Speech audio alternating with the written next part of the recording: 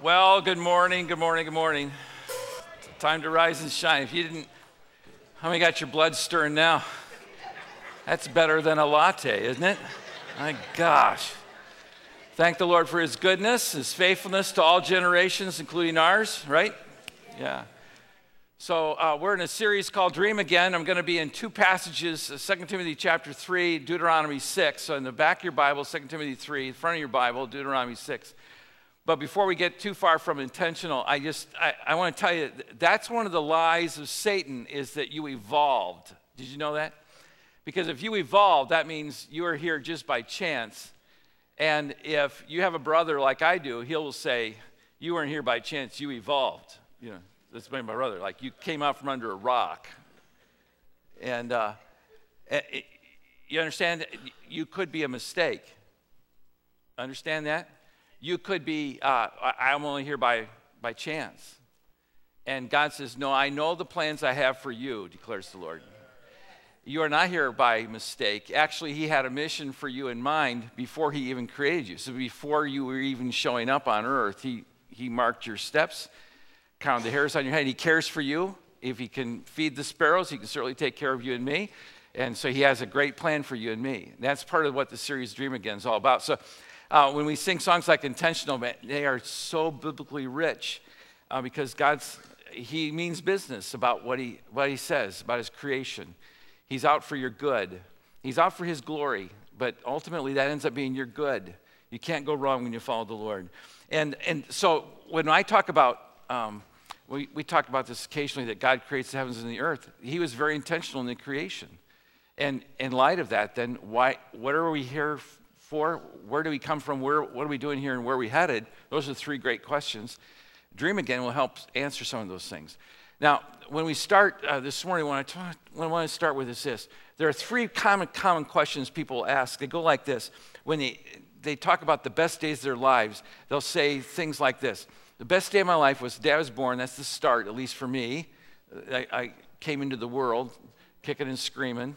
And you say, I don't remember it. Yeah, people around you do. They can't forget. And so there are three great days. The day you were born, the day you were born again, the day you trusted Jesus, you came to spiritual faith and spiritual birth, and then the day you found out what God was up to in your life, the day you found out why you're here on earth. So the day you're born is important. And you know your birthday, right? It's a special day. But the day you come to Christ in faith, that's important. And now I need to camp on that just for a moment. Because when we talk about dreaming again, you can't dream again if you've never really seen the dream for the first time. And the dream is what God's plan is for your life. And the way that happens is you're born physically, but God wants you to be born spiritually. You're spiritually dead when you physically are born. And so what Christ does is he comes to earth, pays for the sins of the world. He says, you trust me, you'll be spiritually alive in a dimension you've never been before. And some of you just need to trust the Lord, maybe for the first time. Some of you are saying, I trust the Lord, but not in steps of faith. I need to increase my faith. And that was the prayer of the disciples too. And that's why you're in church, to increase your faith, to walk in faith with the Lord. So, day you're born. Second question would be this. What would be the best part about my life? The day I was born again. And then the third part is the day you realize, this is why I'm here. This is why God created me. Because the one who knows and creates you, he knows best how you should operate or what you're like. In fact, how many of you once were children? Okay, most of us, okay. You had certain behavior patterns, and your parents could predict what you were going to do next, right? You probably had a third grade teacher who you thought had eyes in the back of her head, and although she had nice hair, all that, you were convinced she could see you. And why did she not? Because she knew your behavior patterns, right? She knew you, and she's only your third grade teacher. Your mom, your dad, they knew you. Just think about the Creator who intricately put you together. Just think how much more he knows about you than you know about yourself. So we can trust him when he says, I have a great plan for your life. I have something better than you can imagine. Here's the problem. Proverbs chapter 29 puts it this way. Where there is no revelation, people are going to cast off restraint. They're not going to live according to God's word, but they're not going to live in an orderly way. King James Version puts it this way: where there is no vision, people perish. It's even stronger than that. It's not that they just died. They actually self-destruct. Where there is no vision, where people have no revelation. In fact, if you don't know why God has you here, you will self-destruct. You will perish. I like best what the Message puts it this way. And Message is really a paraphrase. It's kind of a massaging of the words to give a little better explanation. And it goes like this: if people can't see what God is doing, they stumble all over themselves. That's a great picture, isn't it? If you can't really see what God is up to, you will run into the wall. You'll run, you'll trip, you'll fall down, you'll self-destruct.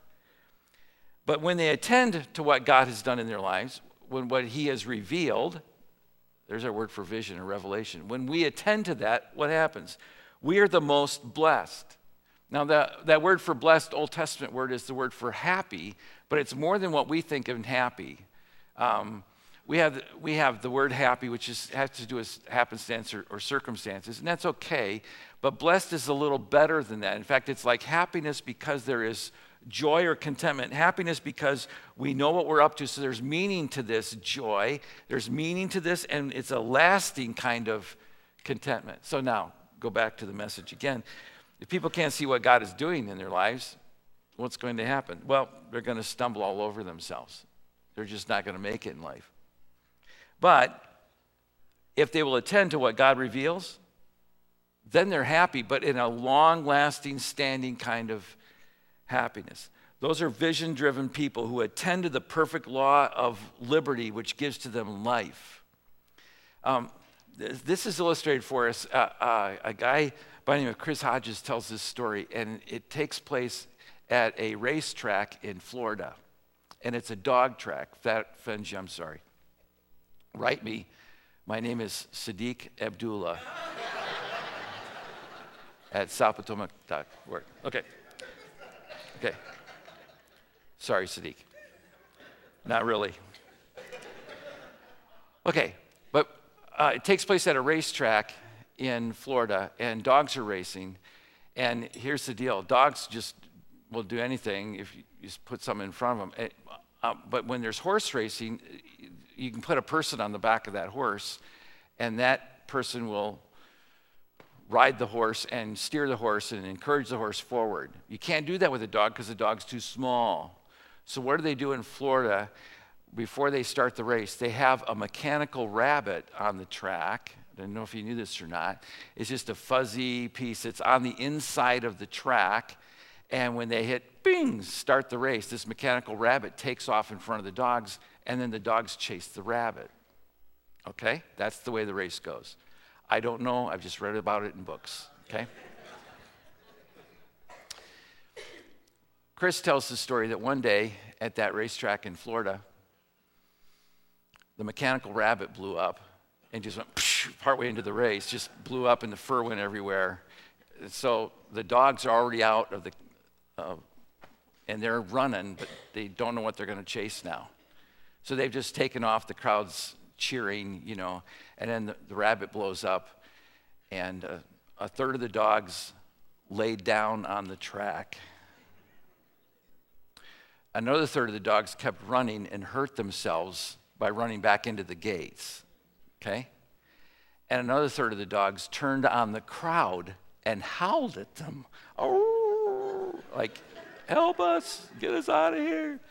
Why are you staring at us? Yeah. Okay, this, my friend, is a parable. If you don't have something to chase, you're going to lay down. How many of you know lazy people? How many of you know people who hurt themselves? Don't raise your hand. Don't point, please. And how many of you know people who just howl at other people? You know what I'm talking about? They just cause problems for other people. So what's Chris Hodges' deal in that whole parable? Chase the rabbit. Make sure you're focused on the vision, what you need to be chasing. Because many of us will chase the wrong thing, right? We'll chase money. We'll chase prestige and programming. We'll chase all kinds of things. Craig Groeschel is a pastor in Oklahoma, and a wonderful guy. He actually has written on this thing of the blessing, a book called Chazon, Chazon. It's the Hebrew word for vision. And he says he asked 100 church leaders. These are not people in the community. 100 church leaders. If you had millions of dollars, could do anything you wanted, what would you do? He was ready to write on the whiteboard, feed the hungry, get clean water for countries, lower crime. He had all those things to write out. That's what was in his head, okay? He says, if you had millions of dollars, you could retire today, you could do anything you want, what would you do? Do you know what they said? Build a bigger house, get a better car. Isn't that sad? Those are Christian leaders. Unfortunately, if you chase the wrong rabbit, that'll be your life too. You're made for more than that. Way, way, way more than that. So, when Christ came to earth, he said, there are 5 things I need you to get done. One is you need to, first and foremost, love me with all your heart. That's called worship. And then you need to love people, connect with people. That's what you want to be known for, is a person who just loves people.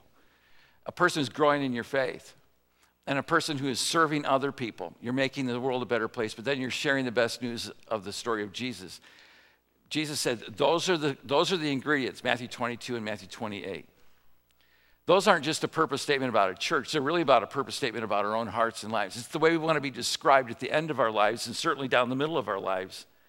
We left off last week by taking note of, you may have a strength in those 5, and you may have a really good one, and then I said, highlight that one, and when I left you off, we said, then get your next best one, and work on that one to bring it up a little bit. And I know some of you would say, well, I figured you'd want me to work on my worst one. I don't want you to work on your worst one, because it's your worst one. And you won't be good at that one. You'll get it eventually, hopefully, but you'll be better off having success if you go after one where you're already having some success. This is the issue of encouragement. If you go after your worst one, there's a fair chance you're going to fail at it, and then you'll be discouraged, and discouragement will cause you just to quit, to stop altogether. So pull together your best one. Maybe you're really good at worshiping the Lord. You have great times of worship, and you're really good at serving, but you haven't grown much in the faith, or you don't really share your faith that much. But there might be a stronger one of those two. Then go after the one that's stronger, because what's going to happen is, and we're not talking about your failures. You need to confess your failures, forsake them, change your pattern of behavior. We're not talking about that. We're just talking about your strengths, because you will be known for certain things. I think of David in the Old Testament, not a perfect guy, but a worshiper of God. I think of Joshua, a guy who got it done, a guy who was after the word, growing in his faith. Ruth, a real servant of the Lord. So everybody has his strength. Find your strength and get to it. Be known for that, right? Because you won't be known for hundreds and hundreds and hundreds of stories. You'll be known for 1 or 2 things in life. If you don't believe me, let's just do a little quiz here. When I say the name Abraham Lincoln, what words come to mind? Yeah, pretty good words, right? Mm-hmm. When I say the Wright brothers, no. Yeah. Their flight went 300 feet, was 20 minutes late, and the lunch was bad. Yeah. Okay. Yeah. When you say Ulysses Grant, what do you think of? Yeah. Yeah. Neil Armstrong. Mm-hmm. Clara Barton. Okay, there's certain things you're going to be known for just one thing. And a person could do a lot of good things, and if they do a couple of bad things, that's what you know them for. Right? It's just the way it is. So you have to decide right now, this is what I want to be known for. And more importantly, when you arrive in heaven, Jesus is going to be asking you about 5 questions. Did you really love me? Worship me? Did you really love the people around you? Did you really? Yeah, that patience thing that was hard? Yeah, I put people in your life to help you with that patience. Actually, I arranged for those problem people to be in your life. Oh, that was a part of the plan. Yes, it was. That was the curriculum, actually. Yeah, yeah. Were you growing in your faith? Oh, I'm not really good at growing. Do you want to stay small the rest of your life? No, I really want to grow. Then grow, not just in the faith, but grow in every aspect of your life. I was listening to a podcast by Andy Stanley a couple weeks ago. Andy Stanley is a pastor in Atlanta, Georgia. Great guy, godly guy, written a bunch of books, 20 books. Really good guy. If you ever hear him, he's got some good Bible teaching. He is the son of Charles Stanley. Now, Andy's about 60. His dad is like 85, coming up to 90. His dad was old when I was a kid. All right? Okay. So, but he's still preaching in Atlanta, and he's still on radio. He's on radio, I think, worldwide, and he's on television. And he's just a walking sermon. Stuff just comes out of him. He's a wonderful Bible teacher, great godly man. And Andy tells this story just a year or two ago. He says, so I'm talking with my dad, and my dad says, hey, Andy, do you know anybody older than me who's still preaching? And Andy goes, yeah, there's nobody older than you that's still preaching. You're like the oldest guy I know. He goes, why, Dad? He said, well, because I was hoping he could mentor me, help me grow. He's 85. He goes, and I'm wondering if it's going to get any easier. Okay, if you're 85 and it's still not easy, I don't think it's going to get any easier. You understand, though, what you got? You've got a guy who's constantly in the growth mode. Isn't that cool? Isn't that cool?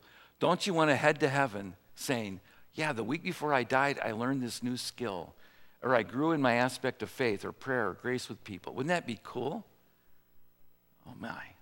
So find those aspects, dial them in, and ask God, help me to increase, because Psalm chapter 119 says this, your word is a lamp to my feet.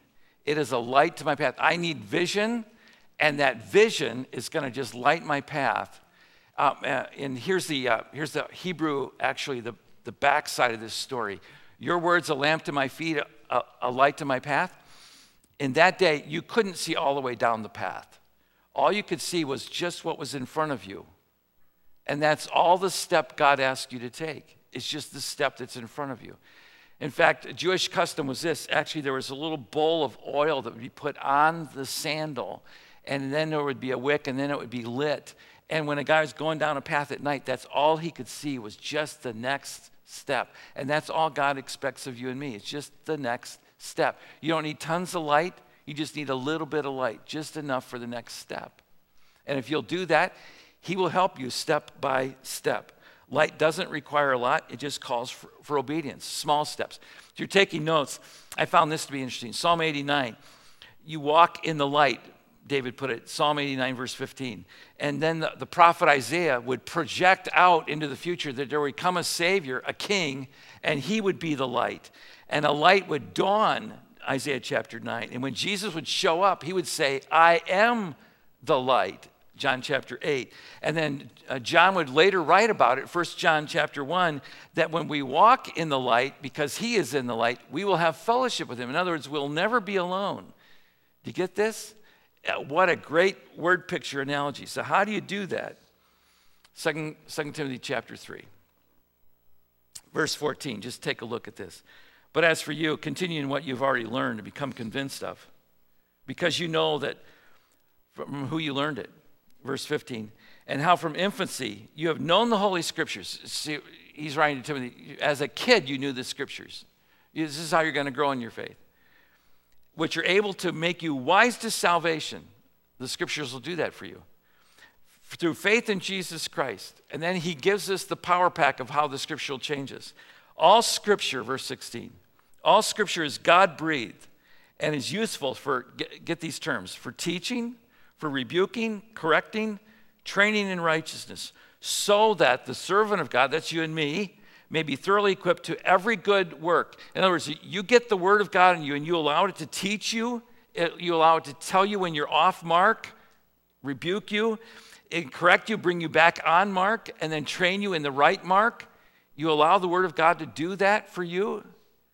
You will be useful, not only in your own life, but you'll be a good servant of God, and you will be thoroughly equipped to every good work. We'll talk about that, every good work, in another week or two. Now, skip back to Deuteronomy chapter 6. Here's the story on how you're going to do this. God's people, this is Old Testament now. The Bible's not, we're up to Deuteronomy. Genesis, Exodus, Leviticus, Numbers, Deuteronomy. It's book number 5. We don't have 39 Old Testament, 27 New yet, okay? We're up to book 5. So there's not a lot of Bible.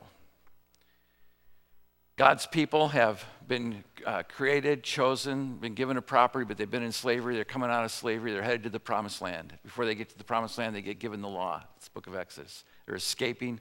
That's the Exodus. Now they're going into the promised land. Before they go, they have this restatement of the law. It's called Deuteronomy.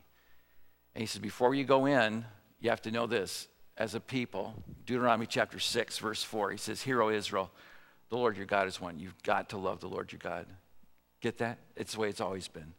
Love the Lord your God with all your heart, with all your soul, with all your strength. You know what? That's one of the things the Lord will be asking of us. Do you really love me? Do you?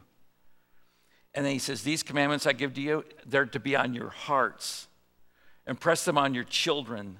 Talk about them when you sit at home and when you walk along the road, when you lie down and when you get up. Tie them as symbols on your hands. Bind them on your foreheads. Write them on the doorframes of your houses and on your gates. Back up. These are commandments. When you love God, verse 5, then verse 6, he says, I'm telling you this today. We need a place where you can unpack our hearts. This is not just information for our heads. This has got to penetrate our hearts. It's got to change our attitudes. And if that were our prayer, oh God, even as I hear your word, change my attitude about, and then fill in the blank. We need a place where we can be honest with ourselves. We're not in it to impress anybody else. It's one of the reasons we have small groups around here. You can be in a small group and you can say, I had a lousy week. You can't do that in a large group like this. One guy in the room stands up and goes, I had a lousy week. People move away from him in case it's contagious. Or there's the competitive worshiper. I had a lousy week. You think your week was lousy. Mine was worse. The guy over here says, mine was even worse. No, we don't need that. You just need a small group where people pray and support each other. Okay, go back to the text. These words need to be on your hearts, verse 6. Now verse 7. Impress them on your children. What's that about? These have to be lasting values. These have to be values that matter for generation to generation to generation. Your kids will know you for something, so what's it going to be? What's it going to be? You have to pick your battles. You've heard us say that before, but it's true, isn't it? Pick your battle. Is that worth having? Sometimes yes, sometimes no, not so much.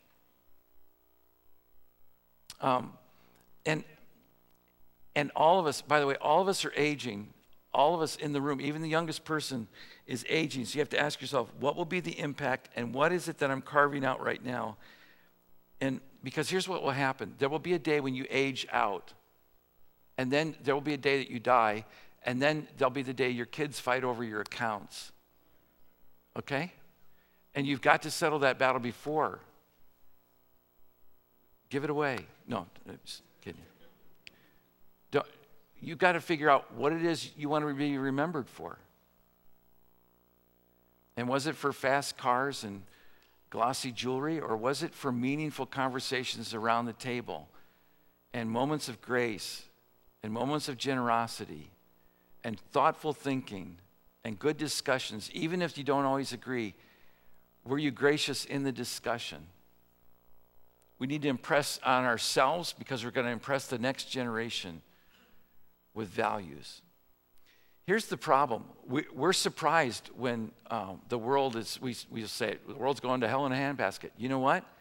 We could predict that because the previous generation did the same thing. So we have to determine we're going to make it a different place. So we ask the Lord to put this truth upon our hearts, impress it on our children, so we leave them with something far more precious than money, far more substantive than a car or a boat or a camper or a summer home or a big bank account or whatever it is. Figure out what those values are for eternity, what really matters. I've told you this story before, but there's a motivational speaker by the name of John Maxwell who was a pastor for about 25 years and now just is on the road speaking. He made a lot of money on the motivational speaking side. And it gave to him an opportunity to travel around the world, do lots of things. He could buy stuff for his wife, and they loved that. But there was a problem that came into play. His son got used to that money. And and John said, I couldn't stand it. His values were in the wrong place. And so when his son got ready to graduate from high school, you know what John did? John took his son, Joel, and put him on a plane to India to see Mother Teresa, to work in a soup kitchen. Because he ain't going to be driving that car much longer if this continues. And you know what John did? He knocked all the consumerism out of his kid as a senior in high school. Sent him to India, and he worked among diseased people and underprivileged people, and changed his life. And John said, we got to get our son back on track before we lose him. This is a good guy with good kids. But even with all that goodness, it was working against Joel. And John said, well, we're not going to do this.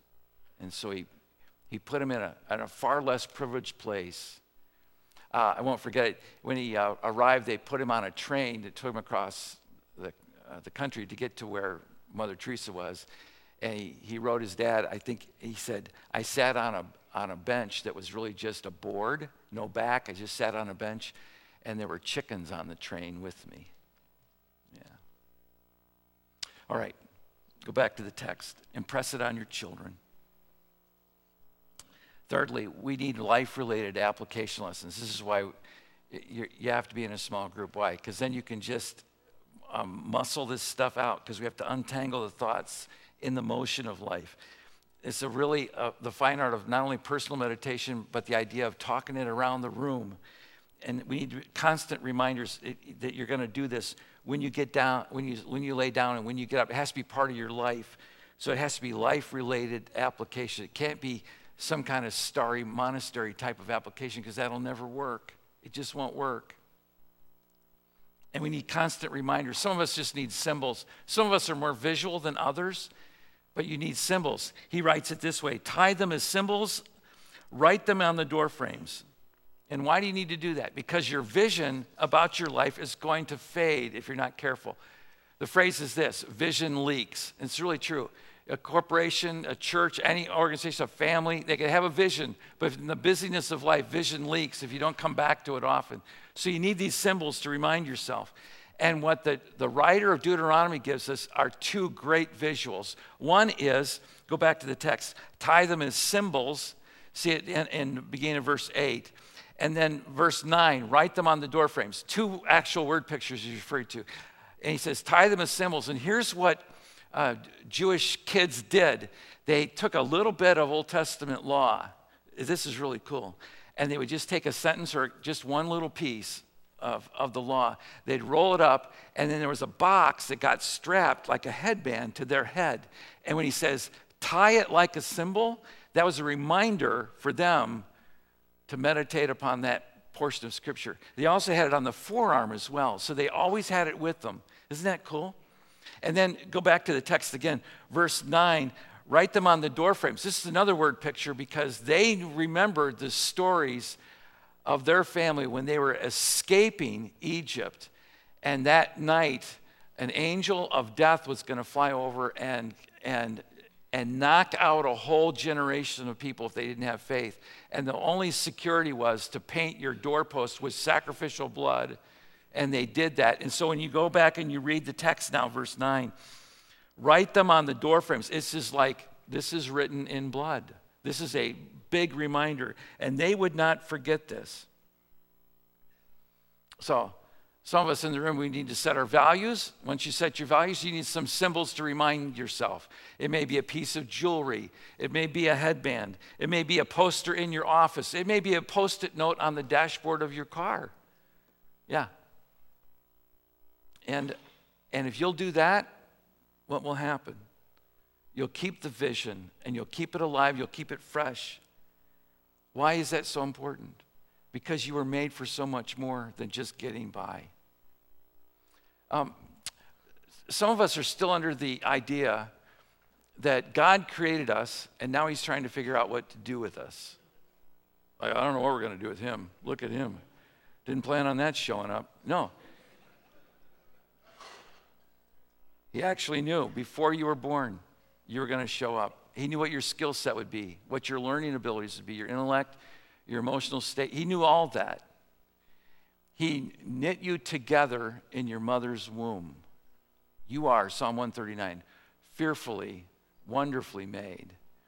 Jeremiah the prophet, for I know the plans I have for you, says the Lord.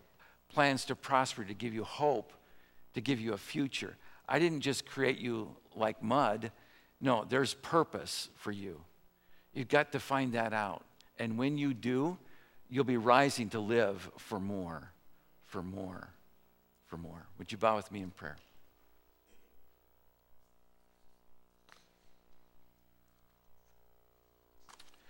Let's stand to our feet, shall we, as we pray?